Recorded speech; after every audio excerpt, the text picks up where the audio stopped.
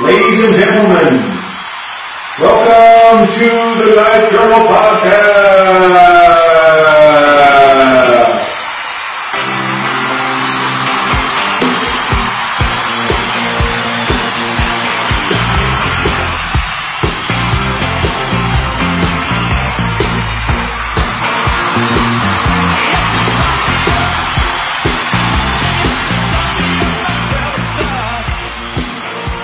So I don't know what episode this is. It's like 84? Okay. I think. Maybe 83. Something like that. Well, we're going to do another podcast first here. We're in my shop. I have a nice little heated shop out here. We got tons of stories to tell today, but we thought we'd start with some knife content. Knife content? Right. So I don't know. Maybe there's some knife podcasts I don't know about that have inaugurated their new knife shop on their podcast. But I don't think so. I think this is a first. This is truly a first. Okay, so I've been playing around in the shop and I made a couple little things, but the first thing I'm actually going to sell is now sitting in my hand, and it needs to be stamped. And so Jim and I are going to try to stamp this live on the podcast. It means I'm going to hit it with a hammer. Yeah, I wonder how we should do this, because you hold it. I'll just freaking. Well, not that hard. Not that hard. You don't even need that. Like, really, the hammer you need is. Let me find the right hammer, but I better take my coat off.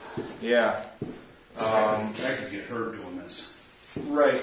Well, actually, I don't care if you get hurt. I care if you mash my fingers. Is the issue. I don't give a shit about that. Okay, so. Let me find the right hammer. This hammer. What's wrong with this hammer? No, that's not heavy enough. Well, then I think that 8-pound sledge ought to be fine. Yeah, I know, but you don't have to do a full swing on it, and I'm not looking to have my hand broke. So, all right. I hit the same place every time. Okay, so we're going to have a practice. Just show me how hard you're going to hit it on the... Well, no, you never hit the top of an anvil without... Wait, let me put something else there. Just kind of do a practice one here. Show me. Give me your stamp. Okay, so if my Is this hand hard? No, that's not hardened. So it has to be a little harder. Yep. Like that, maybe just a touch harder. Very good, like that. Okay, how about so if now, I hold it? Then I'll feel more comfortable. No, it's all right. No, it's hard to hold it and swing the hammer. So I have like a little Dude, jig you see thing. the size of my arms? They're not fucking spaghetti things. Look at this. All right, but okay, so yeah, Ready? Good whack there.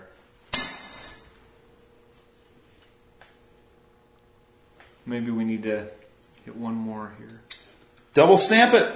No, now we're in. No, that's a good stamp. I think I might just. A lot of times I'll give these one or two whacks just because. Get it lined up perfect. Yeah, and I'll give it a good one there. Very good. Okay, so the Versteg stamp is in Why there did you now. jump? Well, why do you think I jumped? I've got my livelihood is underneath an 8-pound sledge. Now it's not like it was your testicles, for God's sakes. Okay, now here comes the other stamp. Now this stamp requires a little bit more vigorous whack, and I have a jig for it. Why does it require more? Well, because I got this stamp from Everstamp that they didn't make the things like deep enough on it or something. Where'd I put that other stamp? Mm-hmm. You walked over there with it, walked around here with it. I have no idea. Last time I used it, I put it back. Well, I just had. That's what my dad used to say all the time. Yeah, I just over there. had that. It's right there. Where? Isn't it on the table right there? Oh, that's not it? No, that's not a stamp. It looks like the other one. It's in here somewhere. I just had it. I must have set it down. Maybe I will run in the house real quick and see if I don't think there's no way I put it in there. I just had it out here. Oh, you did just have it here? Yeah. Because I didn't see it. When I went over and picked up my stamps. Bark River Knives offers the best combination of ultra-modern CNC components and old-world craftsmanship. All Bark River knives are hand-convex ground and sharpened to perfect cutting geometry for the task they are designed to perform. Bark River knives are available through our authorized dealers.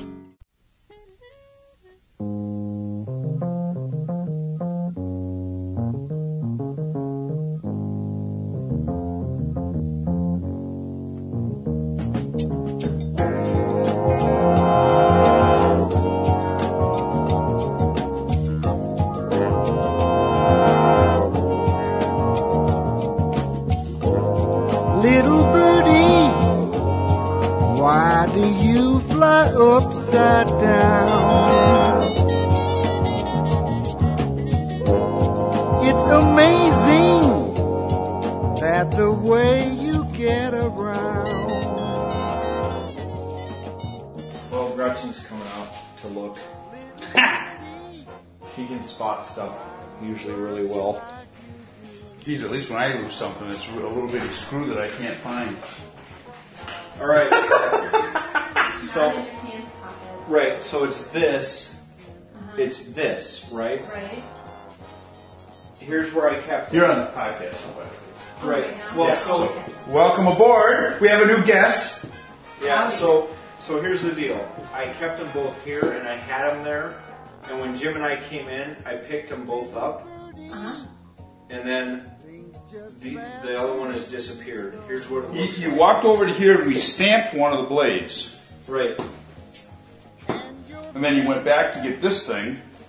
And then the stamp that I'm looking for is gone. Like, I cannot find it. Actually, people, here's why this is a first. This is the first time that somebody has ever lost a stamp for his company on the podcast. And I'm stamping the first knife that we make. And so now I have to figure out what to do. I have some alphanumerics, and I also have a 37 somewhere. That is It Freaking. didn't fall in the water, did it? I don't think so. I see something down there. Is that it? Oh my God. How the hell would it have fallen in the water and we didn't hear it? I I don't don't know, know. but you're awesome. See, I told you that she would find it. Yeah. Yeah. So that's another podcast first. There's no possibility that this would have fallen in the water without Jim and I hearing it. Well, And, you hear it because my ears are suck. Well, I would have heard it. I am pretty sharp about that stuff. But okay. Can you bring this in the house? Oh, your hands are all Well, bunged one up of my too. one of my hands is here. You got an iPhone. No, it's a Garmin. He got it for me, Nice. and I earned my skis, which he got me yesterday by finding that. Right? Yeah, I know. This is. You earned your what? My skis. He got me skis. Okay. So Yeah, here's. You came up there and you didn't even call. Hey, let's do lunch. Well, we weren't up there Yeah, for we long only enough. came up from 2 to 4. Yeah. Sorry. Okay, so here's the problem with this stamp. It doesn't imprint hard enough if you just whack it. Oh, so you want me to really whack it? Well, I wouldn't go crazy. Like, we can do a practice run, but Oh, this needs to be all ground down on the outside. well, that's how it should be though, because that's supposed to print in. Oh, okay. It's such a wide surface area that you have to All give right. it a good whack. So we're going to do a practice run here on the other thing, so you can kind of calibrate. You want me to use this hammer or you want me to use a forging hammer? Maybe the forging hammer. See, it does print, but if you print with this stamp, you've got to make sure that you are done with whatever modifications you're going to make to the blade before you stamp it. Just that's it? Yeah. Give it a good whack. Let's see how that did.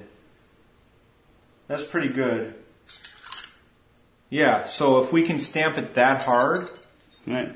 then it should, I mean, you can give it as good of a whack as you can possibly give it, I think, is the ticket here. I'm looking for you to give that as good of a whack as you physically can without breaking yourself.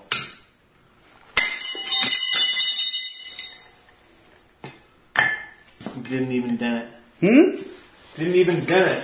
Didn't even dent it because it didn't go down.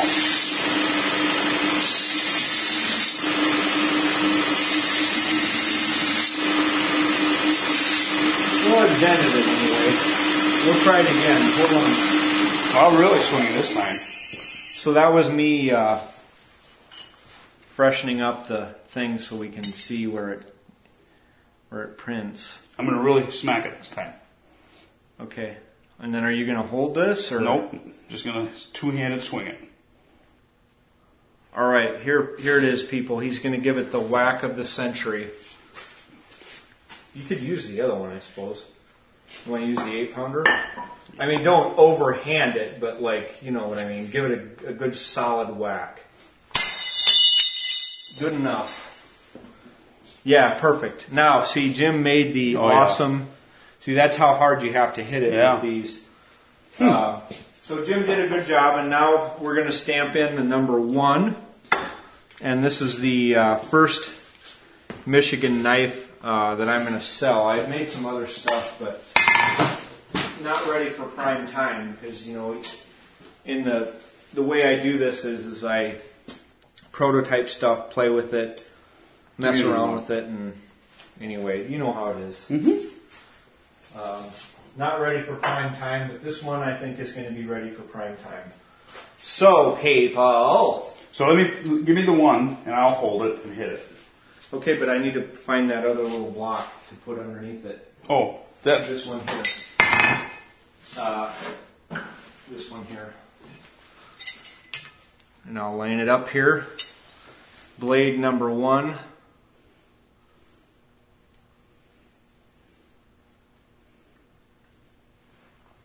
That's where you want it, right there? Yeah, and this one you don't have to worry so much because these ones stamp deep. You sure now? Yep. Number 1. See? Perfect. Those are better stamps, even though they're El Cheapo bullshit stamps. So there it was, people. We have officially stamped the first blade. Yep, and this will be finished. Tim Zawada is sending sent me an email the other day that my kiln is shipped. And so hopefully in the near future here, I'll be able to heat treat these. I don't sell anything without a bomb-proof heat treat. The other thing I'm probably going to have to end up buying, but they're many thousands, is a RC tester. But they are very expensive. Yeah, they're a couple, $2,500, $3,000 for one. And you got to calibrate them too. How do they calibrate them? You must have somebody come around doing that. Weights and measures guy. Yeah, I mean so the thing is like, I can do it that way or I can follow the formula and then test each blade. So far, everything I've ever made, even just using a janky backyard heat treat, has been like... Pretty good? Yeah, bomb-proof. Never had a problem with anything, but... It only takes one. I know, that's the thing. Well, and that's why with my knives, I just tell them, if there's anything that you don't like about it, if it smells funny, send it back and I'll give you your money back. Like, I would rather not have the problem, and I'll either keep it for myself or I'll determine that you're crazy, and if I think you're an idiot and you're crazy, I'm just going to resell it. And I've never had a knife come back except for resharpening. This one guy, he carries the knife I made him. I made him a Grendel. He obsesses about it. He's cleaned like 4 deer with it. And like he has it with him all the time. Like he hates to fly because he can't have it with him. And like he'll sit there watching TV like, my precious, like that. My precious. So anyway, I think you want to keep podcasting from out here. Do you want to go inside? You okay to stand out here? Maybe run another cider. Or what would you do inside? Well, that's the problem. Inside, we'd have to go in my office. We could close the door. Let's do that. Okay. All right, people. We're going to take a quick break.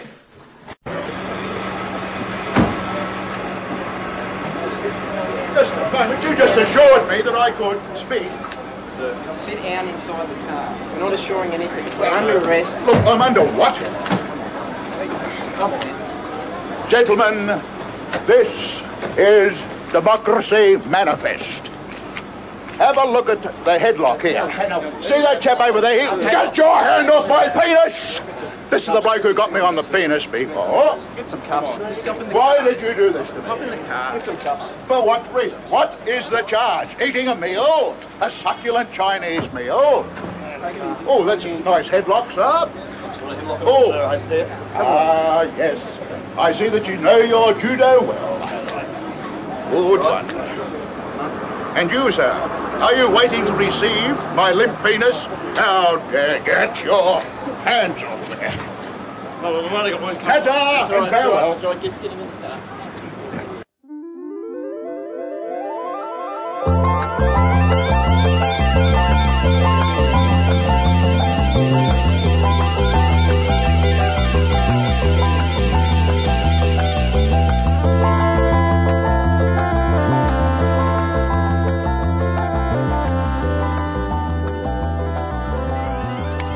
Okay, so we're back, and we walked into my office, and Jim has the expedition knives.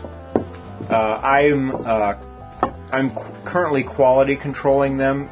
This is something I didn't used to do, but then I saw Jackie at Bark River doing it.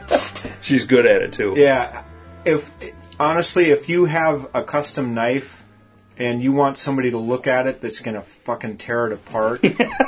Like Jackie at Bark River will do it, and I've seen her send back stuff that I looked and looked and looked and didn't see it, but she saw it. Like I looked it over and she before. Enjoys it, right? That she loves it because she likes to say you're not perfect and stuff. But anyway, so I've looked at knives that she has before she looked at them, and I said, "Well, this is a fantastic thing," and then she would find something in there that was minuscule, but she found it anyway. And so these were ones that you finished in Iowa? No, these were blanks in that I started. They got heat treated by TM Hunt, and that's it. Okay. So I've got a big stock of blanks left from Iowa that I'm slowly working through. And the stuff I'm doing right now is the expedition knives. So these were sold when they were cocktail napkin drawings. Jim has played with Jonathan Eldridge's one. That black one is going to an active duty Marine after I fix it. It's really, really, really subtle stuff, but it's there. And I don't want to, yeah, exactly. That's what so Jim found it too, but I don't have to sell knives. I don't have to crank these things out. If I'm going to send something out, I'm going to spend... This right here, too. Yeah, exactly. I'm going to spend, like, a long time making sure that it's as good as I can possibly do. And so the knives are done. The red-handled one is going to our friend that we also have to talk about later, Jari, or Jerbear. Mm-hmm. You remember him from Glib. Yep. Well, he pre-spoke for that one before it was ever even... He pre-spoke for that a long time ago. Anyway, we have some stuff to talk about with him because we also have to talk about the racing stuff. Anyway, with these knives, you have to get the knife, polish it up, clean it up, make it so it looks presentable, and then step away from it for a couple days. Step away from it for a week even. Then come back to it and look at it when you're not so attached to it, when you're not like, oh my God, this is the perfect knife, I just love it. And then, that is true. And then you come back to it, or you have to have a Jackie do it for you. Right. And that's not unusual too. A lot of guys will have their wives look at them. Well, the thing is like my wife isn't trained. Like I would send everything I had to Jackie. If it was feasible, it's just not feasible. Like if you have a quality control thing, or if you don't have one, you need to develop one because And the only way I've figured out how to do quality control is to just step away from it, depersonalize it, get yourself out of the mindset of, okay, well, I just spent fucking 8 hours building this knife. Start your next knife. Then come back to the old one and look at it and say, okay, well, this is crap. This is no good. And if you have somebody else do it, don't get pissed. Right, exactly. They're doing you a favor by pointing out the problems, because you want to put the best possible thing out there that you can physically accomplish. Yep, that's correct. And now, if you look up in that brown box, those are my surgical loops. So that's 2.5 power magnification. Oh, cool. I want some of these. Right, and so I look over everything with those to make sure there's no flat spots, to make sure there's no crazy stuff. Ooh, how much do these cost? Those are several $1,000s. And actually, you you'd have to back up way. Yeah, they're meant for operating distance. That's what I do my surgeries with. Is those. What's next? So I just Instagrammed a picture of the stamp. Sweet. So actually, Versteg Blades, Michigan, was stamped by none other than my best friend in the whole wide world, James Noka. In the wide world. Isn't that what Forrest Gump said? In the wide world. In the whole wide world. Yeah.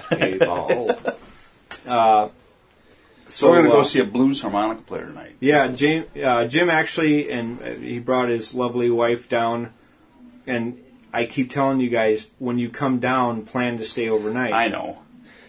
The problem that we have, obviously, is not just the dogs, but the fact that we have stuff that she's got to do on the weekend, that she can only do on the weekend. And what ends up happening, if we stay the night tonight, okay, we will get up tomorrow early, and we will drag ass until 11:30, 12:30, 1:30. Yeah, but I have a nerd game to play tomorrow. I know, but we'll still I was giving you an out. I know. And that's okay. We'll do it. You guys got to come by us now. We've been down here like 4 times now. So I know. So the next time we're going to have to come up for a weekend visit, because they come down here and we just haven't gone up there. And our dog is he's easier to deal with than his. So anyway, and we've been cutting a lot of wood and stuff. I got a new chainsaw chain sharpener. Okay, so let's talk about this. What brand is it? Oh, I don't know. I got it from. It's like the round file. No. This is an electric one. Oh. So for me to get my chains sharpened, it's like $8 to take them somewhere and have the guy grind them. Yeah. Gets them all sharp. So I was looking at chainsaw grinders, and I was like, how good can one be for $50? I thought, well, you know what? I got a dozen blades, a dozen chains I need to sharpen. Right. So I'm going to take a chance, and I'm going to just invest. So I went to Tractor Supply, and I picked up their whatever brand from China that they had. It's kind of chintzy. I would definitely, with as much wood as I cut, I don't suppose this guy is going to last a long time. But when I replace it, I'll buy a $200 one next time, because I was amazed at how easy it was to use, how quick it was for me to sharpen a chain, and it worked very, very well. Right, and so it was just as good as if I'd have paid $8 a pop.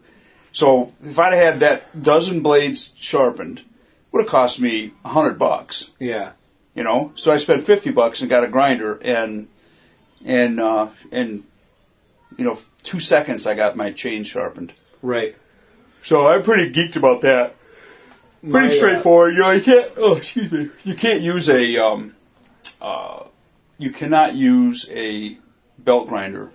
No. Yeah. No. It has to be a round. So the way the wheel is kind of rounded on the bottom.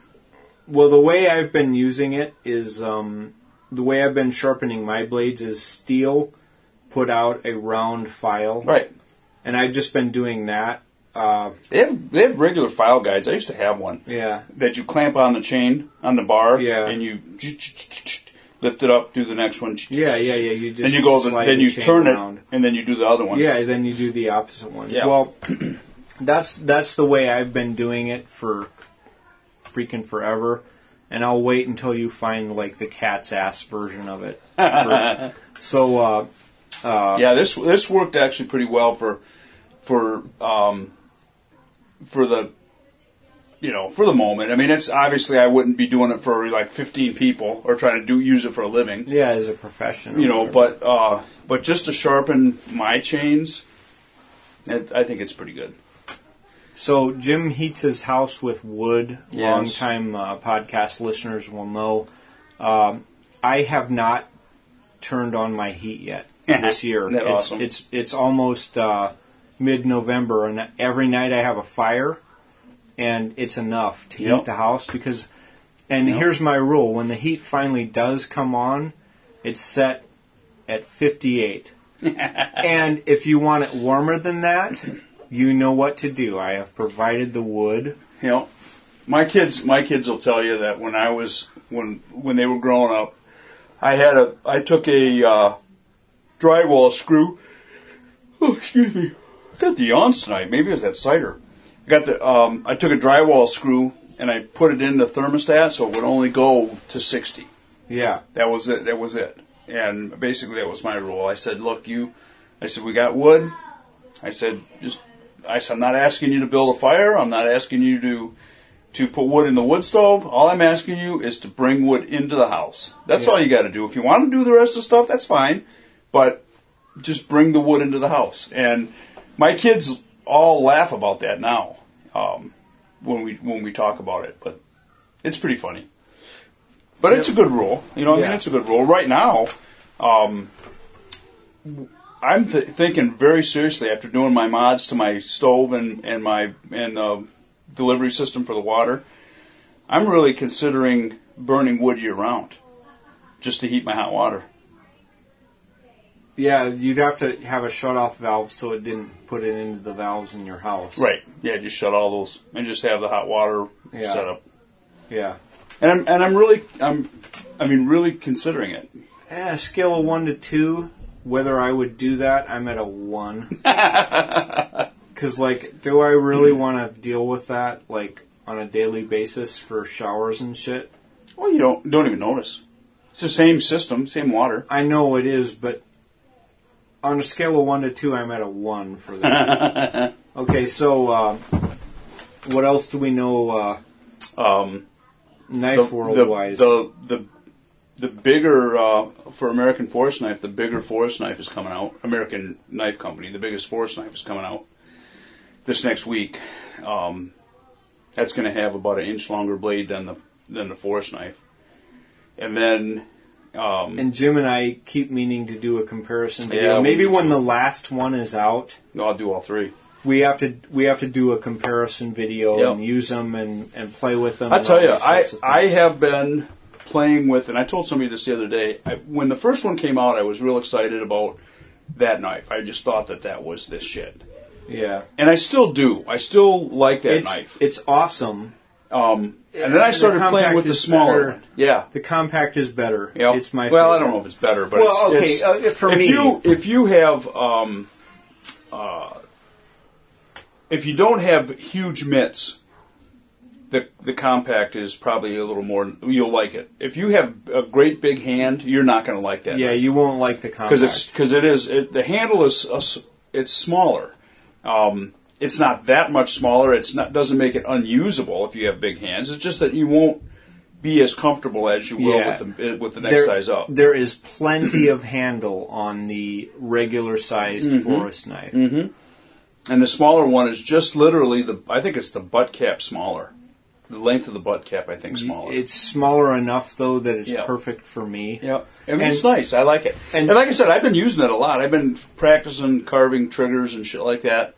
Yeah. Just, it's been raining up here for the past month, it seems like, and so I've been making wood chips on the porch and in between cutting wood, so. Jim has scoped out some state area where there's a deer camp. Now, let's talk about this, because, I've never shot a deer with a rifle. I've used my pistol, I've used a shotgun, and I've used a bow. I have never once used a rifle, so I'm not geared for rifle hunting. Mm-hmm. We could open up my safe and we could look in there. In terms of high-powered rifles, the only thing I have is a Russian-captured Kar K98. So the Mauser action 8mm, and I've got a Leupold scout scope on there.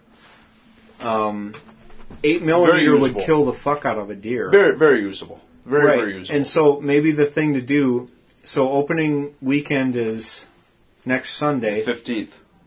Oh shit, you know what? I'm going to be in Louisville that day. What's in Louisville? That's a Sunday. For my job, I had to go down, and I also I had to go down for some training, and then the other thing is I have to meet I'm having dinner with my old chairman, because him and I are like bros, because I was a good resident, and he says... We can come up the following weekend. Yeah, so maybe the following weekend you and I can... Yeah. Do you think that Kar 98 would be okay? Yeah, that's a nice rifle. I thought... Well, is it full length? I mean, is it a long rifle? Should I open up the thing? Open it up. Let me look at it. So here's another podcast first, and this is a lame podcast first. I'm really sorry, people. So I have to unlock the safe here. Oh, and he doesn't know his combination by heart. He's got to look it up in a book. Well, I do know it, but this thing is all fucked up. It's like this crazy way of opening it. It's not like your standard lock. It's like some crazy half. Is it a Sergeant and Greenlee? It's got like English on it or something. You know, you have to like curve it. I know my dad's safe was always kind of funny because his safe, I could never open it. He'd give me the combination. I'd go try to open it. Not working. Okay. So and then I would, I'd go,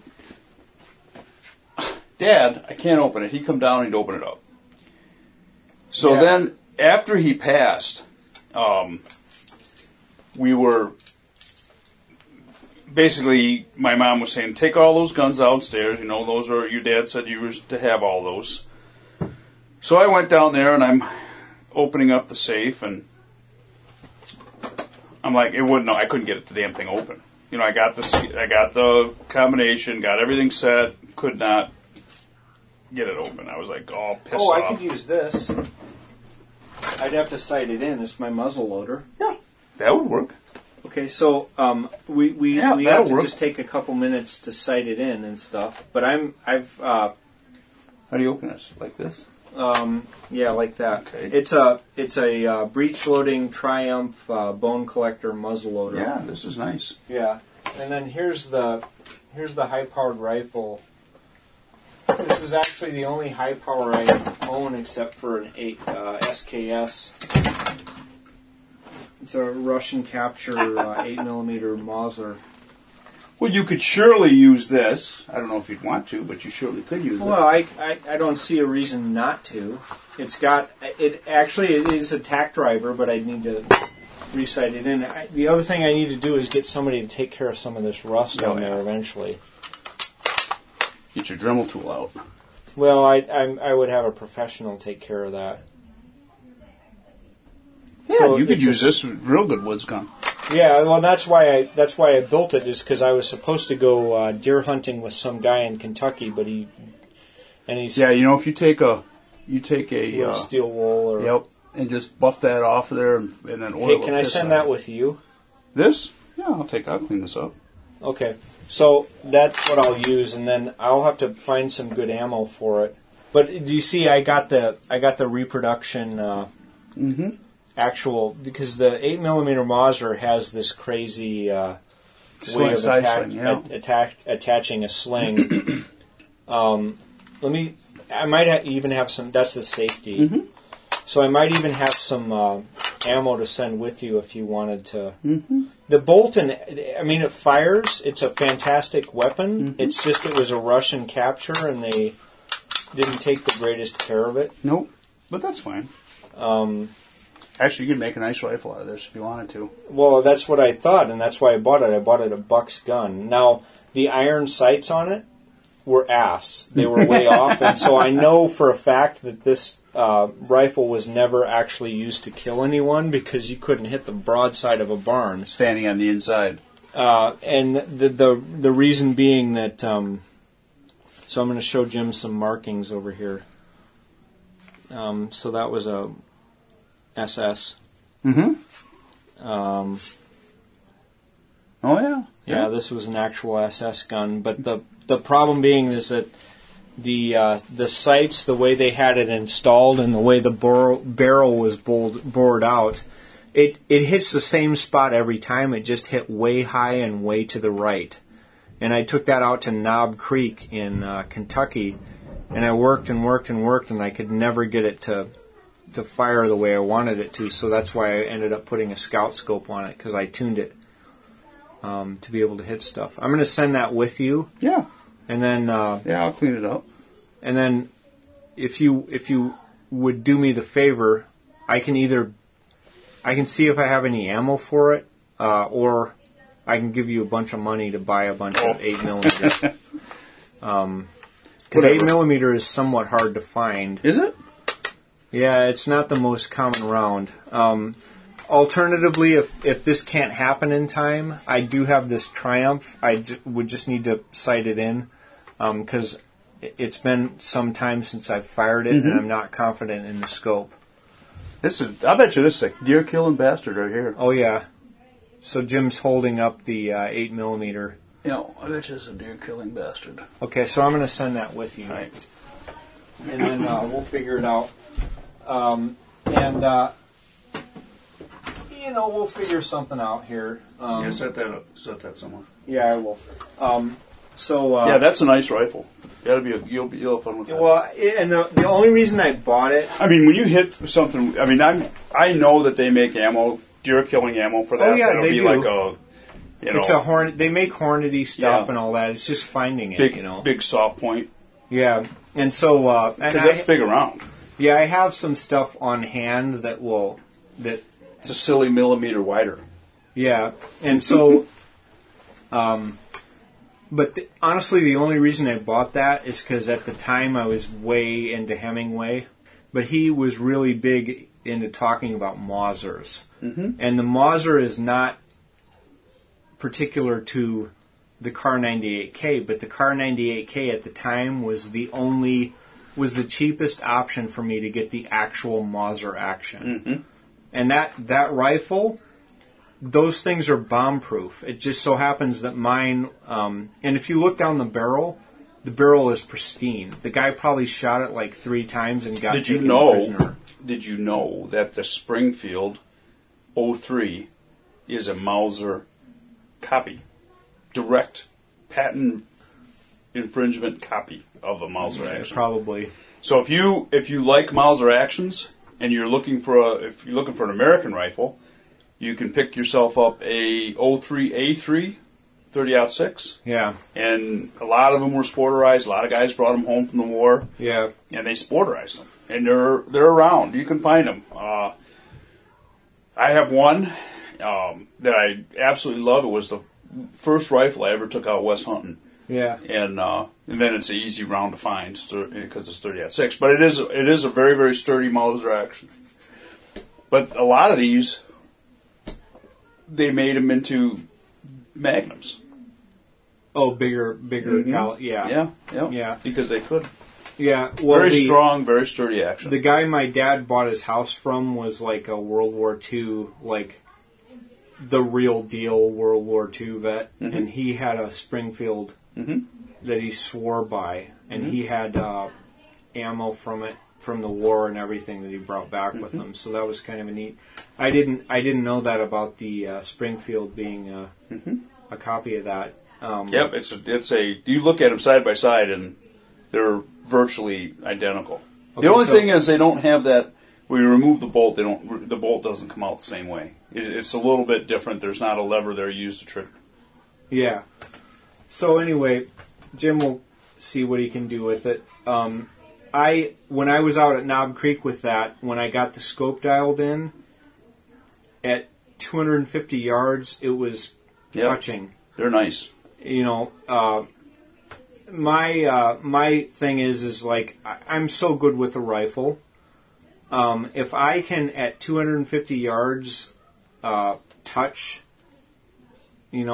that's about as good as I'm going to be able to do as a marksman. Right. So, and that rifle is capable of it. It's just that and I have somewhere in my office the actual sights that came on it, so I can always put them back in. With the actual sights that were on the rifle, it was shooting high end to the right, like 20 inches. So that I can guarantee you that nobody ever hit anything with that rifle, and that's why they had at Buck's Gun in Louisville. They had two huge garbage barrels. The 55-gallon barrels full of Russian captures. And I went through and I looked at every single rifle and I looked down the barrel. And this was the one that had pristine rifling, no monkey business, no nothing. It was like it had never been shot. And I'm like, okay, well, this is the one. And the reason it was never shot is because it's high into the right. But that's awesome. Or it was an officer's gun or something like that. Who knows? Well, and that'll work. That'll kill deer. Oh, hell yeah! Shit, I can kill a deer with anything. It's just I need to get it. Put a bayonet on it. You can stab them. Yeah, that's brutal. Though. I'm not a fan of killing animals when you have a better method. And we've talked about this on the podcast before. I'm a knife maker. And I'm a very big knife enthusiast. I also have respect for the animal, and it's just, listen, if you do that, that's fine. I'm not telling you not to. It's just, for me personally, I am not looking to kill an animal with a knife. Kathy and I just started watching a show that's on, I think, the History Channel or on Discovery. I don't remember which one it is. But it's called The Great Wild North. And it's about trappers in the Yukon. Right. And it's relatively intriguing. Okay. I think there's 4 different groups of them. One of them is a husband and wife team with a little 2-year-old kid. Yeah. And they're out in the middle of frickin' when you say you're out in the bush and you're where they're at, it is like a million miles from nowhere. Real deal stuff. Yep. Here. They don't have a this chair is really quite comfortable. Isn't it? Yes. That's an IKEA chair, dude. They don't have 911. Yeah. To call to come get me. They can't even they fly in and out. There's no roads that even get to where they're at. Yeah, there's places like that where they have cheap flights because that's the only way in and out of the area. Yep. And they're subsidized or whatever. Here's a gun you might be interested in. Because I'm having to rearrange my. I've got a whole bunch of shit in here. I need to get another safe. But let's see if you can look at this and tell me what it is. This is extremely, extremely rare. And I wouldn't have bought it myself, but it was passed down to me. Extremely, extremely rare firearm. And I need to have Tim Zawada make me another hammer for that. All right, so it's not shootable. Not with modern ammunition. You would have to hand load it. Because it is a. This is old. It was still a cartridge. It was a cartridge-driven thing. Yes, but it's Damascus barrel. Yeah, so I've got a double-barrel Damascus twist 12 gauge that my great-great-grandfather had. It's got cobwebs inside it. I know, because I've never shot it and I haven't messed a whole lot with it. Actually, there's a spider in there. Oh, good. Well, you keep the flies out at least. Yeah. And it's missing a hammer, but everything else it's intact. Is there a name stamped on it anywhere? There may be. Right there.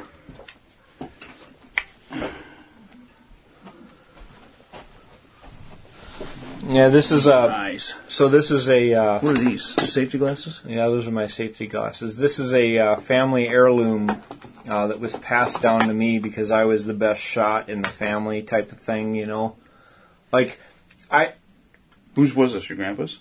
Great-great-grandfather's, passed to my grandfather, and then passed to me. Double barrel Damascus twist, 12 gauge. And, nobody ever fired it because, if you look at the barrel, somebody at one point did fire it and it chipped the barrel out because they probably used a modern shell. Yeah, I can't read It's that. okay, so it's W. Richard. So it's probably a one maker, one guy that made these. Yeah. Yeah. And Yeah, so this is very cool. This is definitely worth hanging on your wall. yeah, well, it was hanging on my wall, but I'm going now. What happened to the hammer? Nobody knows what happened to the hammer. It would be easy enough to make it. Mm-hmm. Everything is still intact. You might even be able to buy one. Well, I'd have Zawada make me one. I would have Zawada make me one if I was going to do it. Yeah. You got a nail. That's. Actually, I referred some business to Zawada lately. Oh yeah. Apparently, it's widely known at the hospital that I'm a knife maker, and some guy asked me to make him a tomahawk, one of the surgical techs, and I'm like, I can't make that. There is a knife maker. There's a tomahawk maker. You see those tomahawks that I have that I bought on eBay? I bought them on. I didn't buy them on eBay. They were on eBay. Right. Or on Craigslist or something. Years ago, that I have a Focus. Right. And this guy was making a tomahawk, and Right. he was selling them on. I'm pretty sure it was on Craigslist. Okay. So he's a tech at the hospital Yeah. somewhere. And what happened was I said, hey, I contacted him, and I ended up buying the one tomahawk. He sent it to me, and I said, can you make me, and I described what I wanted. Yeah. And he made the first one. Yeah. And it was the Focus. And then after he made me that one, I told him he's way too cheap. What are you selling this stuff for? Yeah. And I said, you can probably get 3 times this much money, at least 2. Yeah. And so and I think he's kind of successful. You see him once in a while. You see him on his website. But he's from maybe Kingsley, Kentucky, or Pakistan or whatever. Michigan. Okay. He works at your hospital. He worked at your hospital. Maybe he doesn't anymore, but he used to work at your hospital. So Tim's going to make a tomahawk for him? Well, I referred him. He held up this picture of like Geronimo or Sitting Bull or one of these guys with a tomahawk, and he wanted that. And I'm like, I could do that. I would have to tool up to do it. And there's somebody so much better at that and has like an actual auto hammer that this is who I would contract with to do that for me. And so I sent him up to Tim Zawada. And we'll see what happens with that. So getting back to this animal cruelty thing. Do you know why there's a guard here? So I'm going to hold up for Jim. I got to find it first. But so this is the actual knife that we used on the expedition. This is the actual knife. Mm-hmm. Okay, so I just held him up the Dave Canterbury's Pathfinder knife that was made with Blind Horse. And Blind Horse is, of course, no longer in business, and I have an actual Blind Horse Dave Canterbury knife. Okay, that's the actual knife that we used. The problems that we had with that knife, and I've got a 30-fucking-minute video explaining all of this, but it's got a Scandi grind on it, which wasn't for us. I mean, it's a fantastic grind. It's a fantastic knife. This is a great knife, but it wasn't for us because of various different terrain things. And that kind of stuff. They would rust in like 2 seconds because these are not high finished, high polished things. It's a great knife. I'm not knocking it, but Mickey and I sat down and we figured out the stuff that we were actually doing with these knives. And you want to know what the number one thing we did with this knife that was a failing was? we would chase wild boars down to a river or something that they couldn't cross, or into a gully or something that they couldn't get out of.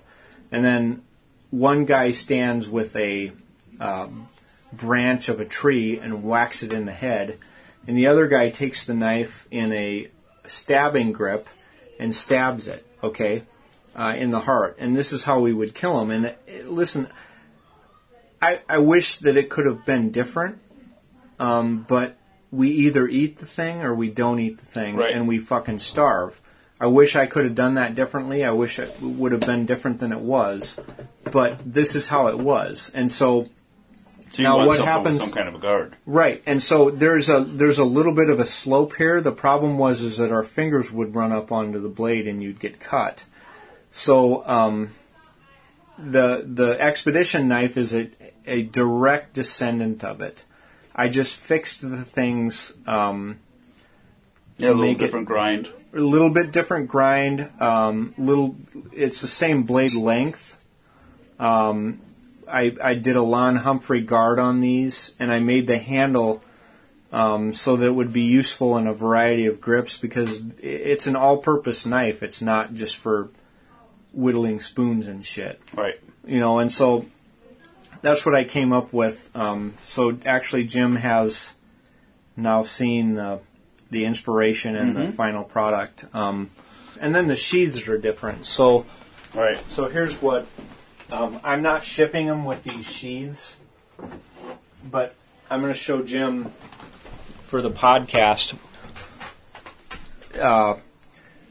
Jim is a big believer in leather, and so am I. I love it. But a year in swamps and jungle and in and out of water, those leather sheaths, like on that one, just disintegrated. And it's awesome. It's a great product. I'll show you another thing. Where these, here's where we have the problems. Right here. Mm-hmm. So the leather swells, shrinks, and all of these screws come unattached on the Pathfinder knife. Mm-hmm. And so we reinforced them with super glue and all kinds of other things, and we ended up having to sew paracord and shit through there. It's awesome if you're not going to be a year in and out of water.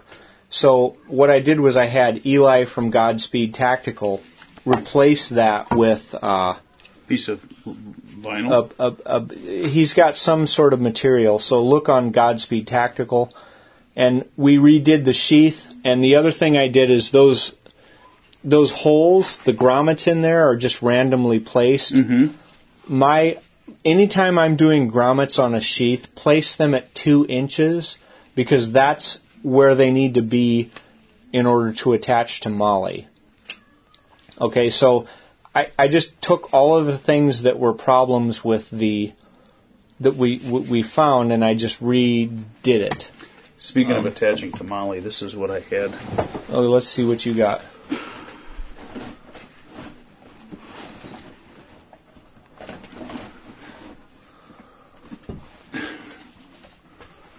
Ooh, what's this? That's a knife I carried when I was in, overseas somewhere. Hell yeah. Dude, this is awesome. Oh yeah, blackjack. Wow. This is nice. Tell them about it. It's a blackjack. I believe I think they called it the Model 15. Wow. It was the Jet Pilot. It's their version of a Jet Pilot survival knife. It's an A2. Yeah. And I think we probably know the maker of that. Yep.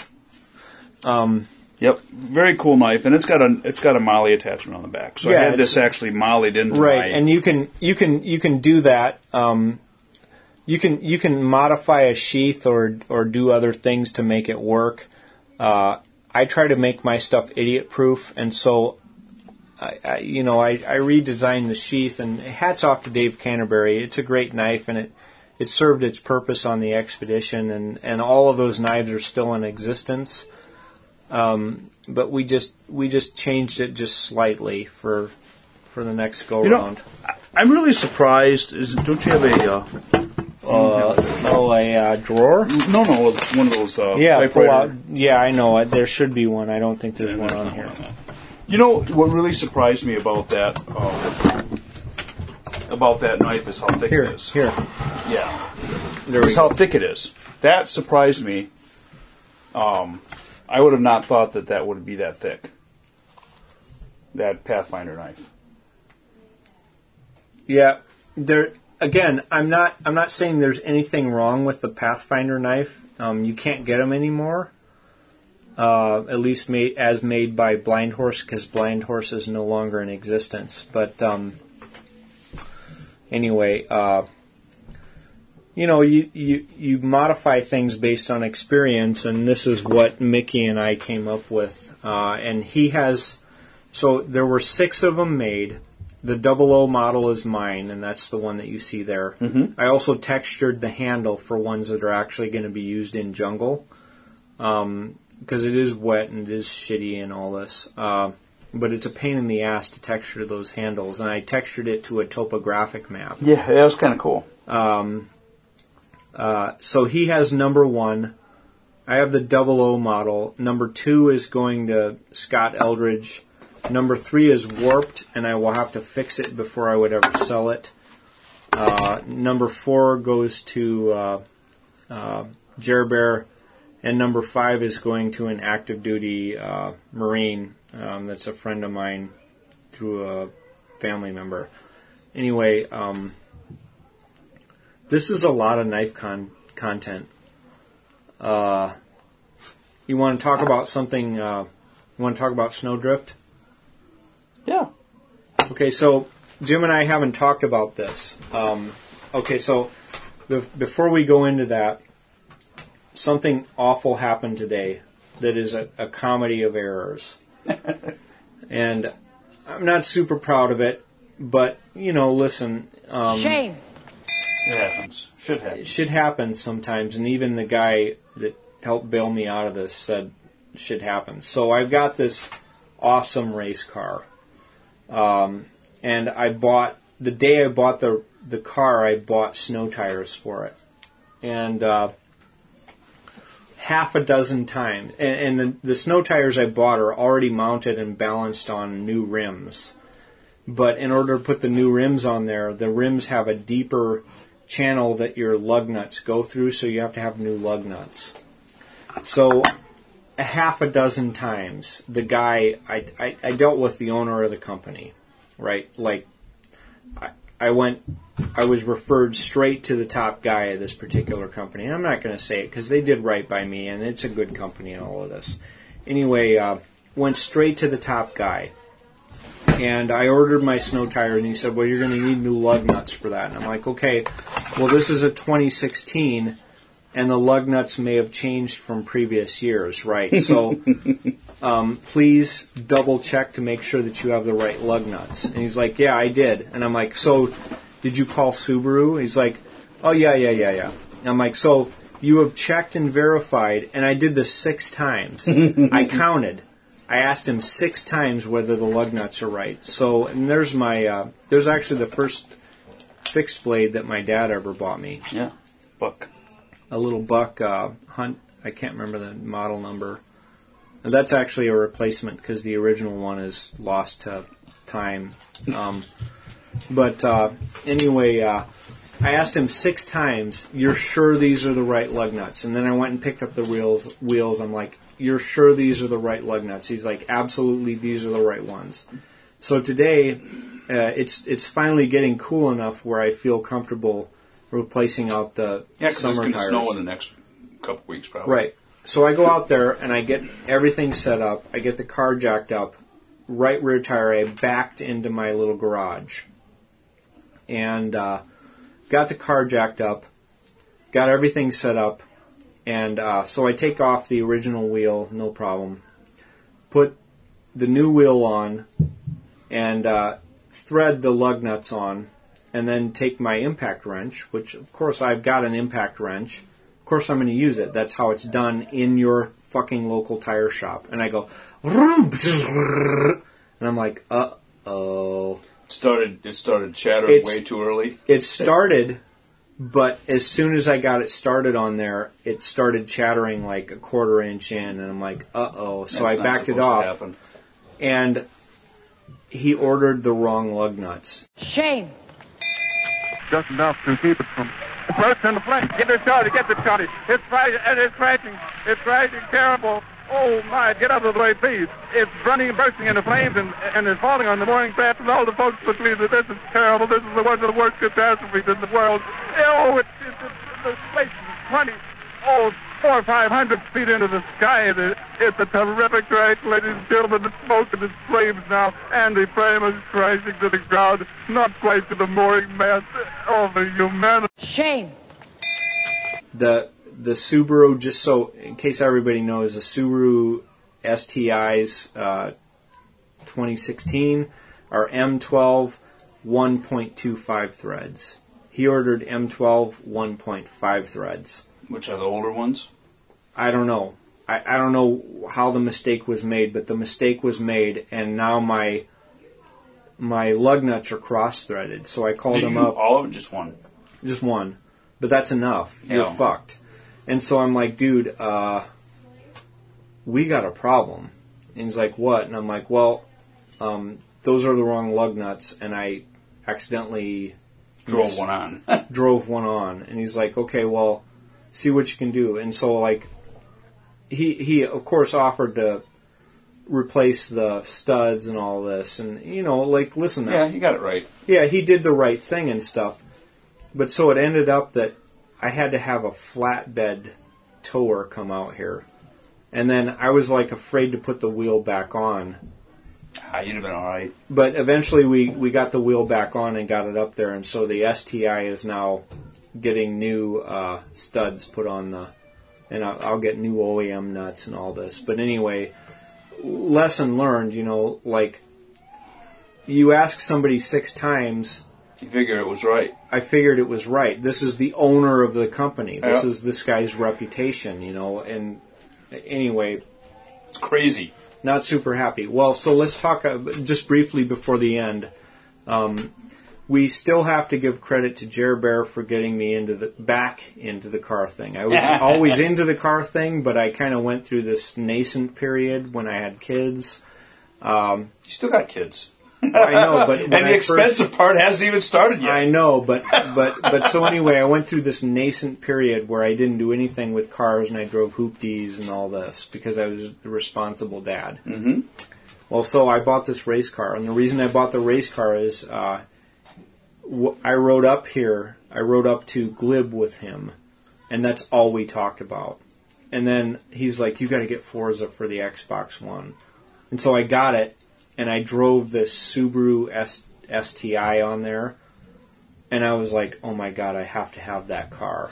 And so I bought the car, and now I'm in deep into this racing thing, deep into it, like way deep. And so Jim and I have had plans, and we have to talk about the team name here briefly, but Jim and I have some plans. For sure next year we're doing the Michigan Gumball, which from all of the intelligence that I've gotten back from our very diligent podcast listeners, isn't technically a race, but it kind of matters the order that you turn up at the checkpoints. Not really, but kind of. So you can drive it at 55 and nobody's going to say anything. Anyway, it's not a race, and Jim and I, quote unquote, are not racing. Okay, so we're doing the Michigan Gumball. And the other one that I looked into signing Jim and I up for is the Snowfield race, which is in Michigan, which is a famous rally race across. But it's called the Snowdrift. It starts in Atlanta, Michigan. Yes. Anyway, so I got looking into it, and That's been going on for a long time. Right. I went to sign us up. Now here's the problem. You have to have a rally racing license through them. Oh. And so you have to either have a full competitive license, which I'm getting to it. You either have to have a full competitive license and racing experience that you can document, or you can apply for a novice license, and both the driver and the passenger have to, and the co-driver have to apply for this license. It's not a bunch of money, but here's the problem with the novice license. My car you cannot race it as a novice because it's too high horsepower. You have to have a 2-wheel drive hoopty to race it. What? Yeah. So here's what I'm going to do. Okay, we won't be able to race the snowfield this year, but That's sucky. I know. In the spring, I'm going to go on a course where you go out to Laguna Seca Raceway in California, and you spend 3 days there in Formula. You're taking me with you. If you got the money, honey, I will bring you along, and we will do a podcast from there. It's expensive because you go there and you race with real Formula One drivers that train you how to drive these, and you drive real Formula One cars. And they train you how to do this, and at the end of that, you can get a full racing, open wheel, whatever, an actual racing license. And so in the spring, I'm going to do that. And I was going to do this anyway. That's not the only way you can get one. No, it's not the only way, but this is the easiest way. You just have to pay a lot of money because you're getting the real training. And you'd think they would have something like that in Indianapolis. They probably do. I'm kind of enamored with the Laguna Seca course, though, because there's this corkscrew in there that is like a killer corkscrew. And I'm also enamored with the fact that I'm racing with and being trained by guys that actually do it every day. And this is something we've emphasized on the podcast over and over again.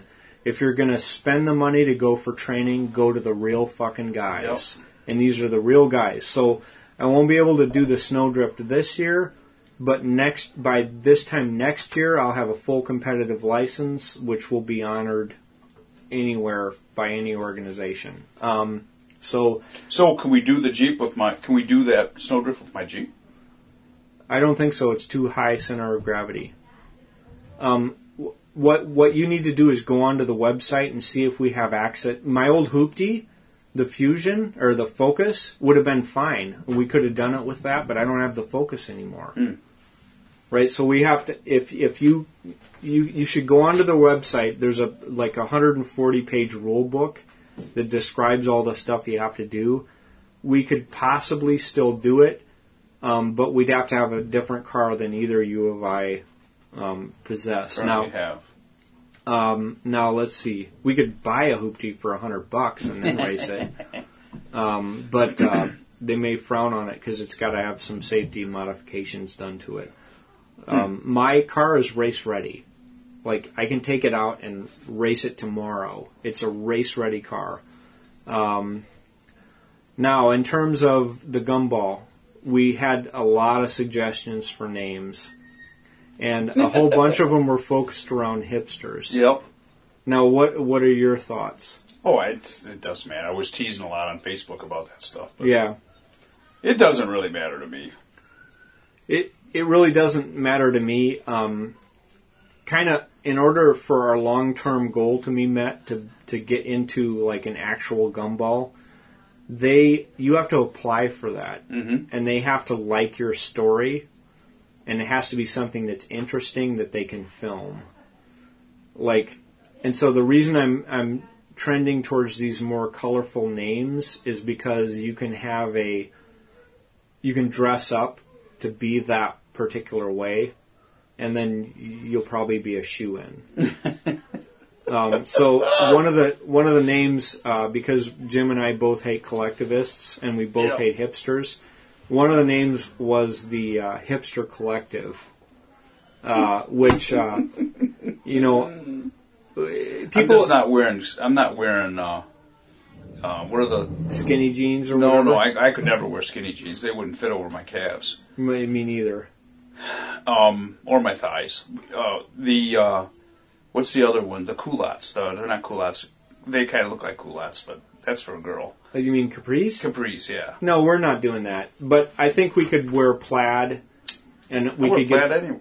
Well, I know that's the thing. That's the reason people always accuse us of being hipsters is because of the way we dress normally. Jim actually has plaid on right now, and he's got facial hair, and I've got goofy glasses. But I had all of this before hipsters were such a thing. Goofy glasses is part of it. Yeah, we can get you some fake glasses or whatever to wear. But we'll be all like snooty and we'll have like obscure music blasting from the stereo. Anyway, this is kind of what I'm leaning towards unless there were strong feelings another way. Like the Hipster Collective. I know you like that. That was a really good suggestion. So I think probably what I'm going to do is I'm going to fill out our entry form and get actually into that race so that we're because there's limited spots. Yeah, it's a big deal. You have to apply, and I need to get on spots that. In it. Now, let's see, what else were we going to talk about? So our race team, deer hunting. We're eating Italian beef and sausage combos tonight. Mm-hmm. We're going to go to a blues show tonight. Oh yeah. Anything new with Bark River? Are they making any new models? Or are they? The Barongs are back. Or when are those coming out? He's wrestling. He hasn't found a sheath that he likes yet. Okay. And the conversation actually. It's going to be a top release sheath, is what it's going to have to be with that. The conversation actually started leaning toward a wooden sheath. That's going to be hard to execute for a semi-custom knife shop. I don't know. 300 of them? There's Well, the problem is there's so much leather in the sheath that the leather is like worth more than the knife is. Yeah. So we were talking about other options, and one of the options was to have them machined, have blocks of wood machined, 2 pieces, and then put them together with leather straps. Yeah. Yeah, that's glue them and put them together with leather straps. Well, and if you go in country, if there is a sheath, it's a wooden sheath. Yeah. So that's kind of what we were laughing about it, but it would make sense. Half the time it's bamboo that they split and just rig something that they tie with a rope to their waist or whatever. But I thought that could be done. It could be done cheaper than. It more than likely could be done cheaper than leather. Yeah, because then you just got a bunch of leather straps that you just cut and snap around the outside of them. Yeah. And that's actually a lot more authentic than right. So that was kind of a cool conversation that we had about that. We were kind of chuckling and laughing. So on the bottom shelf there, if you look, there's the M18. That's a way to do it with Kydex, and then just directly behind that is my original lawnmower blade Parang. Right. That'd be another way to do it. Just a loose fitting Kydex sheath. Yeah. Is a way to do that. And you might have to opt for this. That's a really good way to do it, and it's highly functional. If you look, everything about that's Molly compatible, and that's honestly I've used that over and over and over and over and over again, and it's never failed to meet exactly what you want it to be. I tell you what, that thing is badass. I know. I haven't had my hands on one yet, but it is badass. It looks every bit. And I don't know what he's going to do with the sheath. Yeah, but it'll be nice when he's done with it. Whatever it is, it'll be nice. Yeah, he'll figure it out. This is a top guy here. Yep. We have anything else to cover? It's getting cold up here. Leaves are all gone. Well, for you, I still have leaves. You know what I saw this morning when I was waking up and I looked out on the backyard? Frost? No. It was either a pileated woodpecker. Oh, yeah. Or it was the tallest fucking woodpecker I've ever seen. That probably was. Pileated. It probably was. Do you have a tree back there that's rotten? I mean, there's a few of them. There's a few ashes back there. It's kind of funny because people get all pissed off because if you ever see a tree that they go after, you're going to shit. Because you'd think that somebody was hitting on it with an axe. Yeah. Ripping it apart. Because that's what but they go after trees that are dying. and they're rotten. They don't kill the trees. They go after trees that are already infested. Because it's easy mode for them. Yeah. Yep. Yeah. They go to trees that are already infested, and they're ripping them apart. They are cool as hell. There was a tree that was right next to our house that I caught one on with my camera, and I took a boatload of pictures of them on there. They're cool as hell. Yeah. Well, I positively ID'd one in Iowa. Mm-hmm. This one was too far back in the woods for me to positively ID it. But they're big. Yeah, it's like a freaking. Yeah, they're big. It's like a 18-inch bird sitting on the side of a tree, and there's only one bird that I know of that does it like that. Now, I've only been in Michigan for a few months, so maybe there's something else. No, the weird thing is your blue jays are like fucking crows here. Yeah. I saw a blue jay out under the tree the other day when I was in my knife shop. These are way bigger than Iowa blue jays. Well, have you seen our crows? Yeah, I've seen lots of crows. No, the crows are standard. The blue jays are 3 times the size of blue jays I've seen anywhere else. They're very big. And they're mean. Yeah, no. Other birds don't like to eat with them. Well, and then the other thing is like the jays are rare up here. You'll only see one of them. That's because everybody shoots them. Well, because they chase away anybody that feeds birds hates the jays. Well, not everybody, but most people do because when they go to a feeder, they chase everybody else away. Yeah, typically. But the thing is like I think the jays are so big up here that you're only going to see one within a given geographic area because they'll chase the other jays away. That could be. So there's one jay that's flying around this area. I've seen him a couple times, and my daughter, who's big into birds, has seen him a couple times. Yeah, we have unique. The thing that we haven't heard a lot lately is owls. For some reason, we have not. Yeah, we have not. I have a barred owl. Mm-hmm. Yeah, we normally hear them all the time. What I need to do is splice in a clip of a barred owl here. Yep. Like, if you hear them, you will never forget that sound. Yep.